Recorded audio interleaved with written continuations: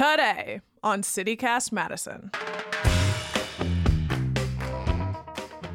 Madison's been debating whether our police force should wear body cameras for years. Madison Police Chief Sean Barnes says he's ready to launch a pilot program to test the technology on rank-and-file officers. A 90-day trial would equip officers at the North Precinct with 48 body cams. Barnes designed the program and says cameras will be good for both civilians and police, but he still needs final approval from the city council. The chief gives us his pitch. It's Tuesday, May 16th. I'm Bianca Martin, and here's what Madison's talking about.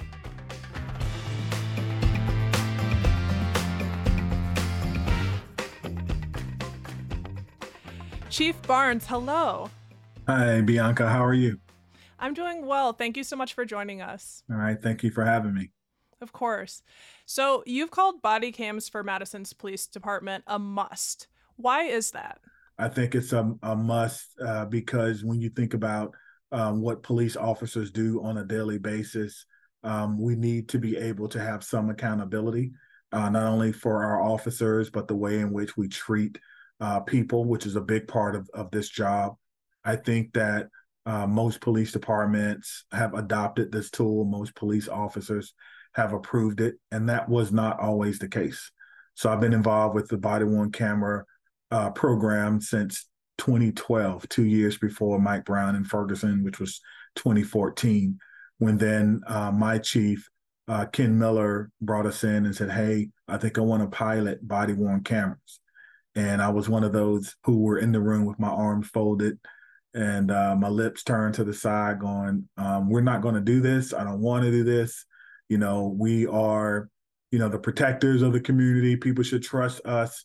Why is it necessary to add this undue level of scrutiny on policing when we're going out doing the right things every day and we put our lives on the line for people?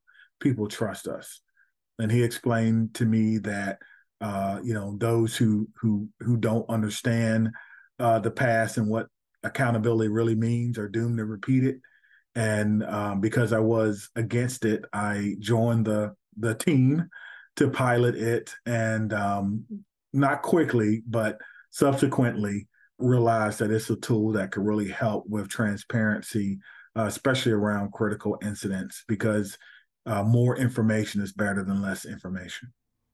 And so you've actually been a part of a pilot over a decade ago. You've seen that process already. Yeah, it was a long time ago. Yeah, we're recognized as the first police agency to give all patrol officers a body-worn camera, and that was in Greensboro, North Carolina in 2012. Mm-hmm. And so when you were hired as Madison's police chief, not too long ago, 2 years ago, were you surprised that the entire force didn't already have body-worn cameras? Well, I was surprised that it was not an implementation plan. I felt that with the technology being so prevalent that we should have been further along than I think we were. I was my understanding that there were calls from the community in 2012 to go to body-worn cameras, and then the police said, "Hey, okay," and then people said, "Wait a minute, no. If they like it, it must be wrong." That was at least the interpretation of some of the people internally. But no, I really think that, it shocked me, but not surprisingly, though, that there were not body-worn cameras. First of all, I think that the majority of people in our community, they really trust our police department. I think the sentiment of our community is that we're doing well and we do the right thing. And so it wasn't that surprising that we did not have that. Yeah, and I think you're not wrong when you're saying the feeling was kind of like, well, if the police want it, it must not be for me. Like that level of trust wasn't there when these early conversations are happening. It sounds like you're feeling confident that that has shifted. But that's really what this is about, right? Accountability and having the opportunity to have another check on police behavior and also being able to release it to the public. Yeah, I think you're right. I think it is about trust. It's about accountability, but not just for us, right? It's also about the trust for the community as well. Someone who calls in to fill a complaint. Hey, I was on a traffic stop. The officer did not give me my driver's license back. And I got to the airport and I couldn't find it and I couldn't get on my plane. I'm very, very upset. This is poor police practice.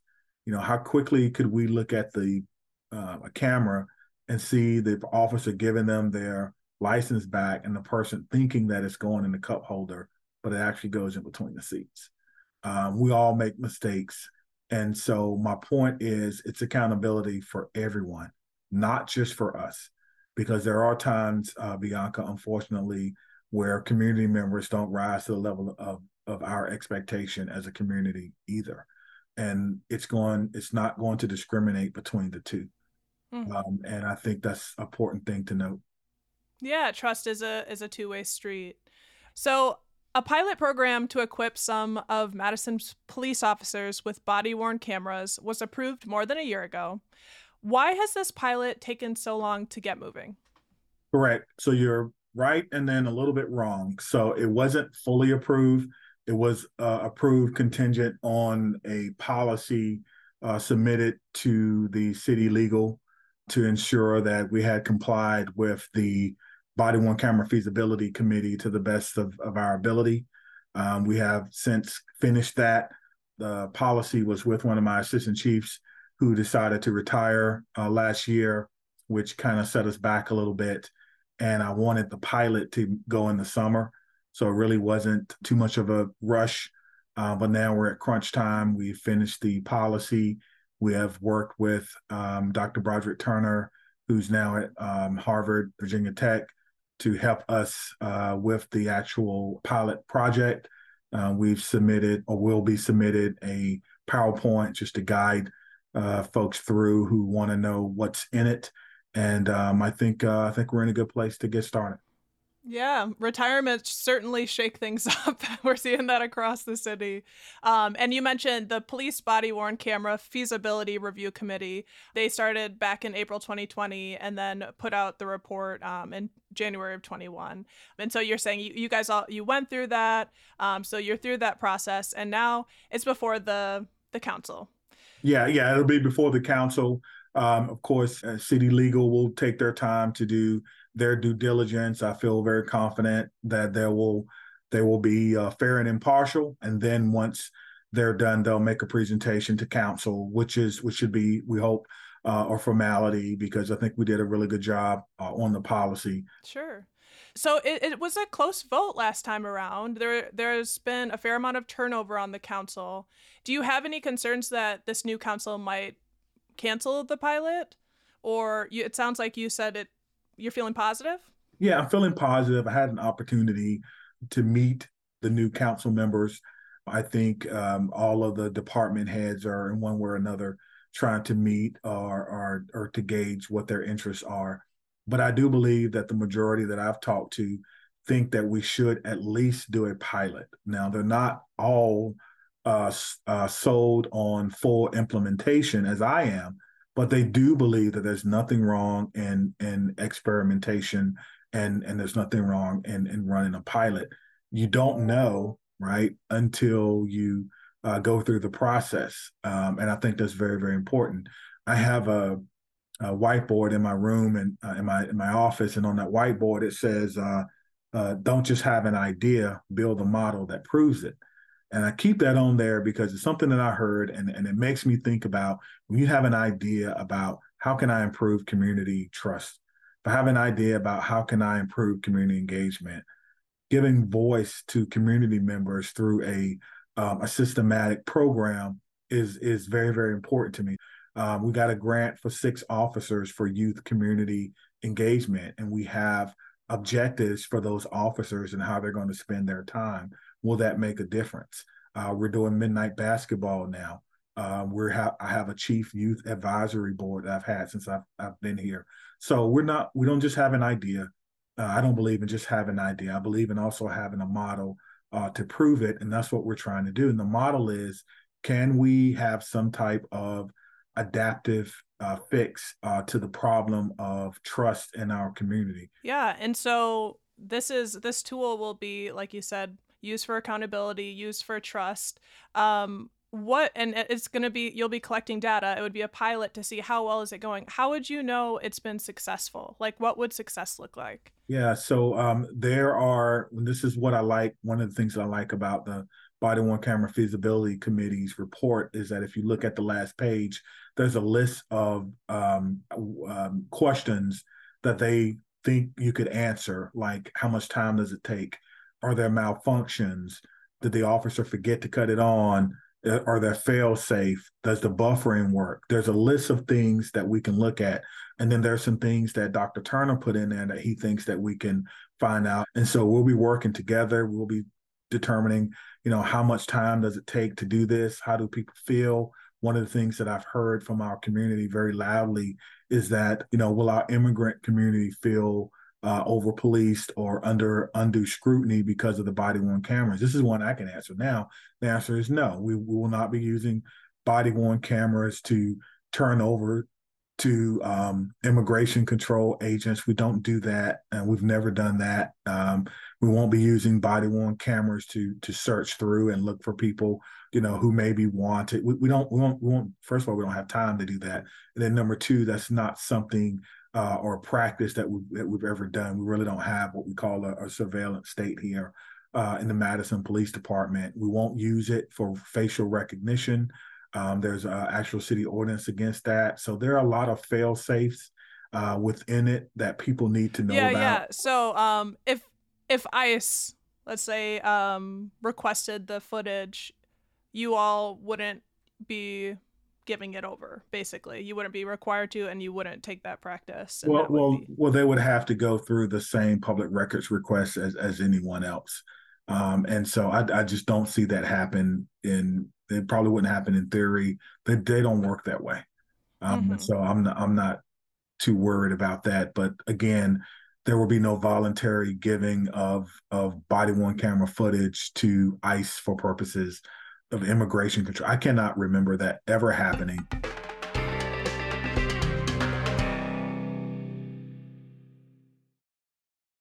I wanted to ask about how the data will be managed. Yeah, so first of all, let me say this. So we already have body worn cameras and camera footage in Madison. So it is not, so the things that people are worried about, if it hasn't happened yet, it probably won't. We have dash cams. We upload that at the end of the night, just like we do anything else. Our officers who are on motorcycles, they have body worn cameras. When they're riding motorcycles, they have the ability to capture that incident. Our SWAT operators, when they are doing a search warrant or a SWAT operation, they have body worn cameras on. So it is not that foreign, I think, to the Madison community. So it depends on what company we use. And so most of the companies have what's called a cloud-based server. And so the data remains on that cloud-based server, similar to YouTube. And so when you go to search for something on YouTube and I type in Bianca Martin, I'll get everything associated with that name. It's the same way. Everything is CJIS compliant, so you don't have to worry about information being leaked or being taken away. We have a public information or public records manager who will be managing any information related to body-worn cameras that goes to anyone that requests it.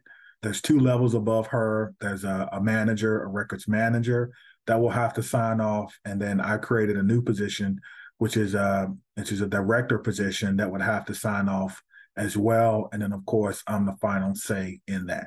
So there's, I believe, enough checks and balances there to ensure that we will not just be giving out information just because we can give it out. And there are some folks who are concerned about the money. What will this cost? It sounds like, this might be, certainly additional tasks for people that need to manage the data. I've also seen you say that it will cost us to not have these cameras. There's a lot of data out there about the cost of lawsuits.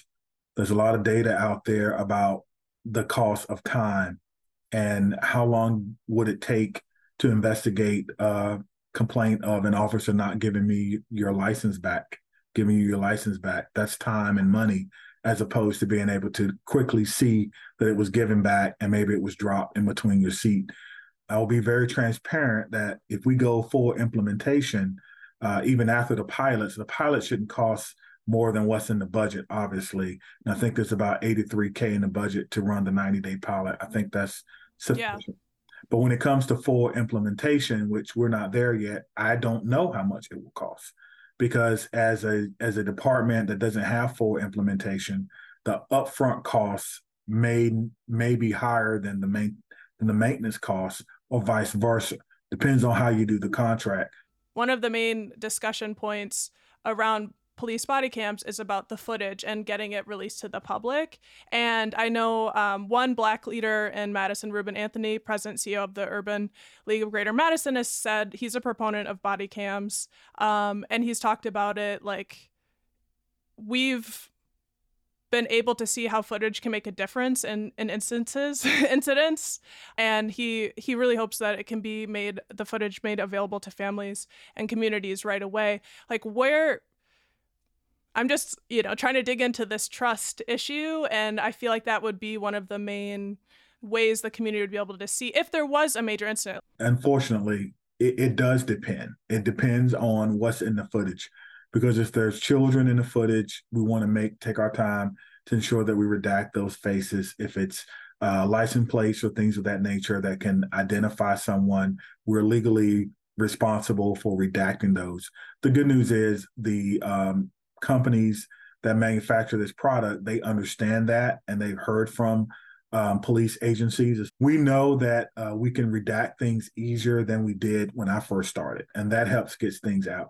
Another thing we have to think about, Bianca, is the proprietary ownership of it. It's our footage, but if it's an officer-involved shooting, it becomes evidence. And so we've been talking with DCI, who mostly investigates the Department of Correctional, the Department of Criminal Investigation. Criminal investigation for the state. But that's very important, and letting them understand that, hey, if there is a law enforcement shooting and it is controversial, as it should be, and there's amount of public scrutiny, we're going to need to come to some terms on quickly redacting and releasing part of this, as long as it doesn't inhibit your ability to make a good decision, which usually it doesn't. So I'm certainly committed to getting information out to our public as quickly as possible. What other cities have done, which have made a big difference, is the principals who are involved, family members, mayors, police commanders have all created processes to where family members can come in and sit and say, hey, we're not able to release this just yet, but it's day one, and I know you're tired, but when you're ready, I want you to come in and see exactly what happened with that interaction. And that has done well, because even though the community may want to see, they may not have a right to see early on because of family members.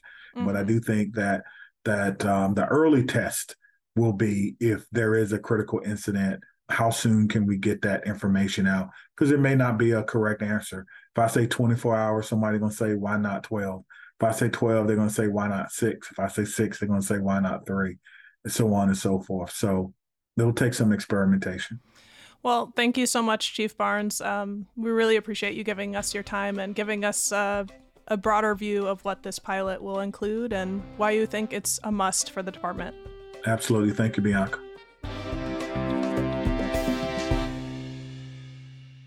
That's Madison Police Chief Sean Barnes.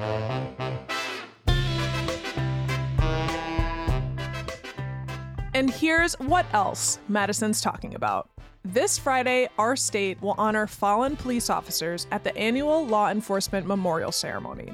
This will include an officer squad procession from Olin Turville Park to the Wisconsin Law Enforcement Memorial Site at the state capitol. We'll toss a link with more details in our show notes. In other news, there is early talk about potential 2024 challengers to Democratic U.S. Senator Tammy Baldwin. Republican Congressman Tom Tiffany, who represents parts of northern Wisconsin, gave a speech far from home this past weekend, right outside of Milwaukee, to 24 conservatives. Tiffany also recently bought 2 website domain names last month, should he officially run. And according to the Milwaukee Journal-Sentinel, another conservative interested in challenging Baldwin is Madison banker Eric Hovde, who unsuccessfully ran for U.S. Senate in 2012. That's all for today, here on CityCast Madison. I'm Bianca Martin. If you enjoyed the show, why not tell someone interested in community policing to subscribe to our podcast? We'll be back tomorrow morning with more stories from around the city. Take care.